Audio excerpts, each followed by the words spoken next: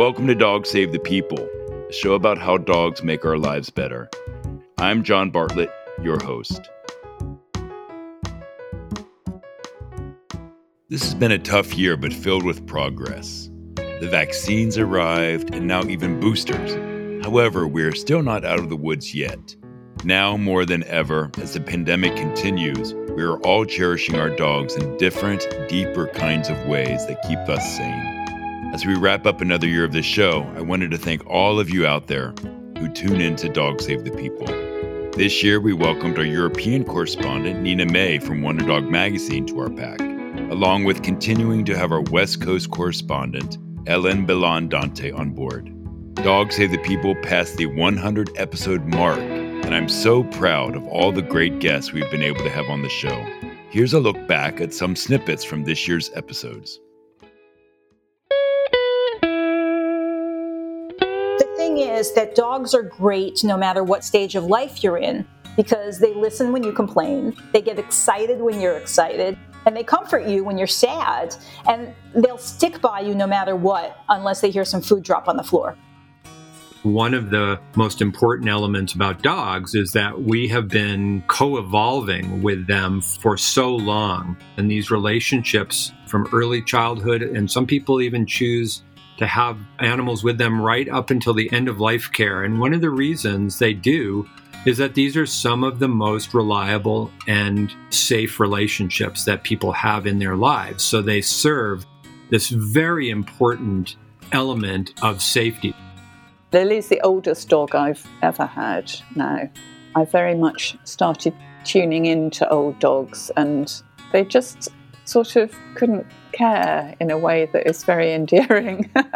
But also they care about you. I mean, Lily really doesn't like me to be out of her sight. She does a lot of prodding me in my legs just so that I know that she's here. And you know that they're not going to be around for that long either. That makes it all much more precious too. What's our biggest common bond with so many people in the world? It's our love of animal companions. Yeah. And if you could love something that's not your same species, you obviously are embracing something that's different than you are. And then if you are the person that your dog thinks you are, you're going to aspire to the best parts of yourself, of empathy, of accepting people for their differences as they accept us and we accept them. A lot of these veterans would share with me, I know my family means well, but even if they want to listen, I'm not comfortable sharing the story.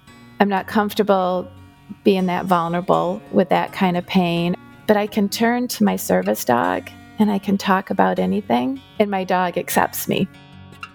I went on the local shelter's website, and the very first dog that I had clicked on under the adoptable dogs said special needs. His special need was born deaf. Dogs can just open up people's minds, but I think it opens up their hearts. Cole has literally met probably tens of thousands of people, and he has never had a person that he has shied away from. He has never had somebody that he turns his back to. I always try to tell my students it's not about talking about our differences, it's about celebrating our differences. People's assumptions of rescue dogs, people's assumptions of queer or trans people. When you're either ostracized or treated badly, sometimes that affects a person, or sometimes affects the dog. Of course it does. And just watching a dog transform, I think in turn can also help that person. We just need someone to be there or someone to survive for. I've worked with HIV my entire life, right? And I've spent my career teaching other people to have self-compassion and to love themselves and all the things that I found very difficult to do for myself in that moment.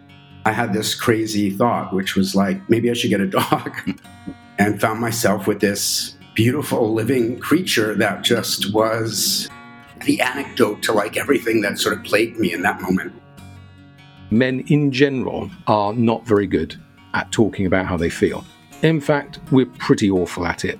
And so the idea is literally to create a safe space where a walk host or dog dude, a trained dog dude, can create that safe space for a number of men to turn up with a dog or dogs, and you set off on a walk and you talk. And it sounds really simple, and it sounds like, what's the big deal with that? But actually, for guys, that's a huge deal. I'm not sitting here pretending, and I don't write in the book, that dogs are a cure-all for all of our problems. But if a problem shared is a problem halved, or whatever proverb you want to bring up about the incredible comfort that comes from sharing pain with other human beings, the same is true of having a canine companion through something like grief, or in my case, depression. When you have PTSD, you can't undo the damage that's been done, but at least there's steps along the way just to help you manage one day at a time. You get to meet this dog that is not going to be an instant fix, but is going to give you the courage and the ability to tackle things you didn't think you were going to be able to tackle before. It's almost like this wall comes down and you just know it's going to be okay. You know, as long as we can do this, we're going to have therapy dogs at the airport. You really can see people's shoulders dropping and big smiles coming across their face. And it's this energy that it's like a ripple effect. You know, the first people who recognize and start petting the dog, and then other people come up, and then people start talking to each other. And I say we create these little mini friendships or mini families for that moment. And it's really so beautiful. What I saw with the dogs in Istanbul is that they have all these relationships throughout the city with people, strangers who are nice to them in a way that feels so healthy, and those dogs feel so fully actualized as beings. So that really transformed my ideas about what kind of society I would like to live in terms of our relationship with dogs. A pet in the White House, I think it shows us that the president is a person. Somebody who has a family and a life and downtime, you know, a dog that he needs to throw a ball with. And to love an animal and bring an animal into your life, you know, requires a great deal of compassion and ability to care for another creature, which I think is very important in our leaders.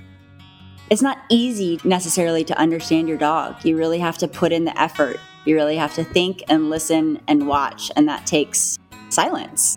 If we were able to grant that courtesy to some of our fellow humans, our relationships would be easier to manage, they would be kinder, and they would be more empathetic. The deeper message that I received from Cooper was how I was affecting her and how she was mirroring a lot of my own sensitivities, you know, being kind of cautious with certain people, and maybe I would pretend like very friendly and nice, but I was unsure of people. She was just living it out, like she was acting it out. And that shifted a lot for me, where I realized, like, okay, here she's mirroring back to me qualities within myself that maybe I need to work on for myself, but also for her.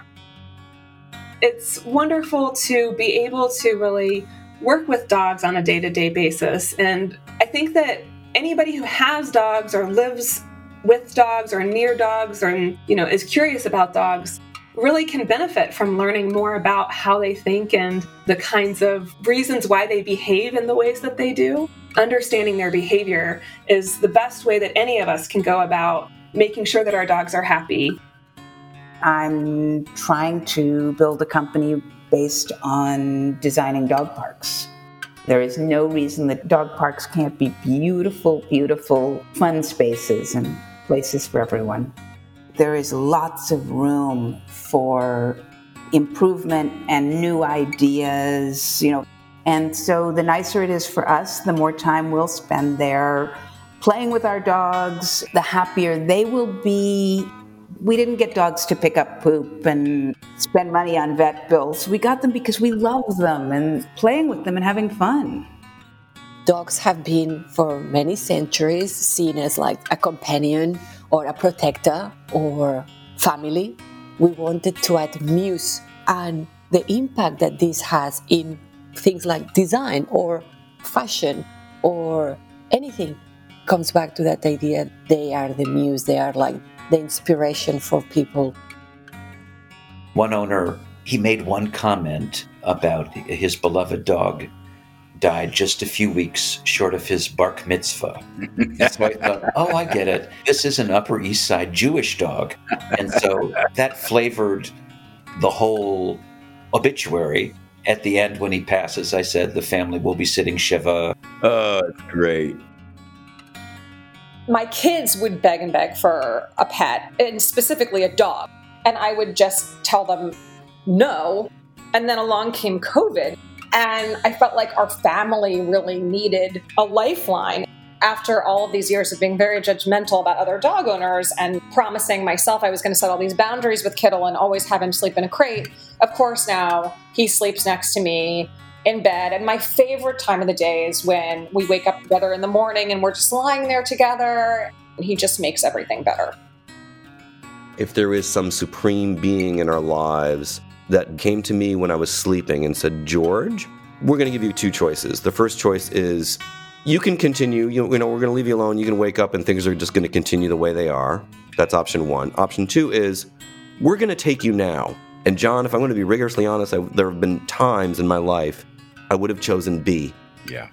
But I still don't think that no one would ever take care of them or love them the way I do. And they've given me so much, I got to pay it back. Beautiful.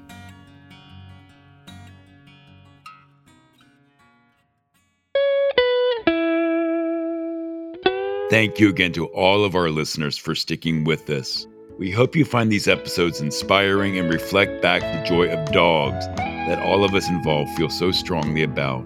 Here's to a brighter year in 2022 with more great dog conversations.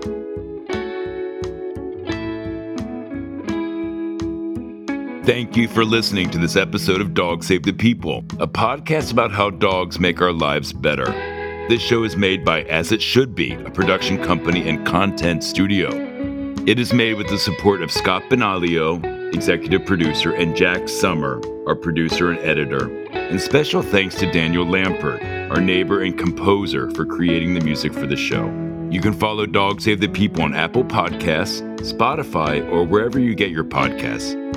If you like this show, please leave a review on Apple Podcasts. You can also follow our show on Instagram, Facebook, and Twitter. To sign up for our monthly email newsletter, you can go to dogsavethepeople.com. On the website, you'll also be able to find merch in our new online gift shop. This includes shirts from the Tiny Tim Rescue Fund, my foundation, where profits go to supporting independent rescues and shelters.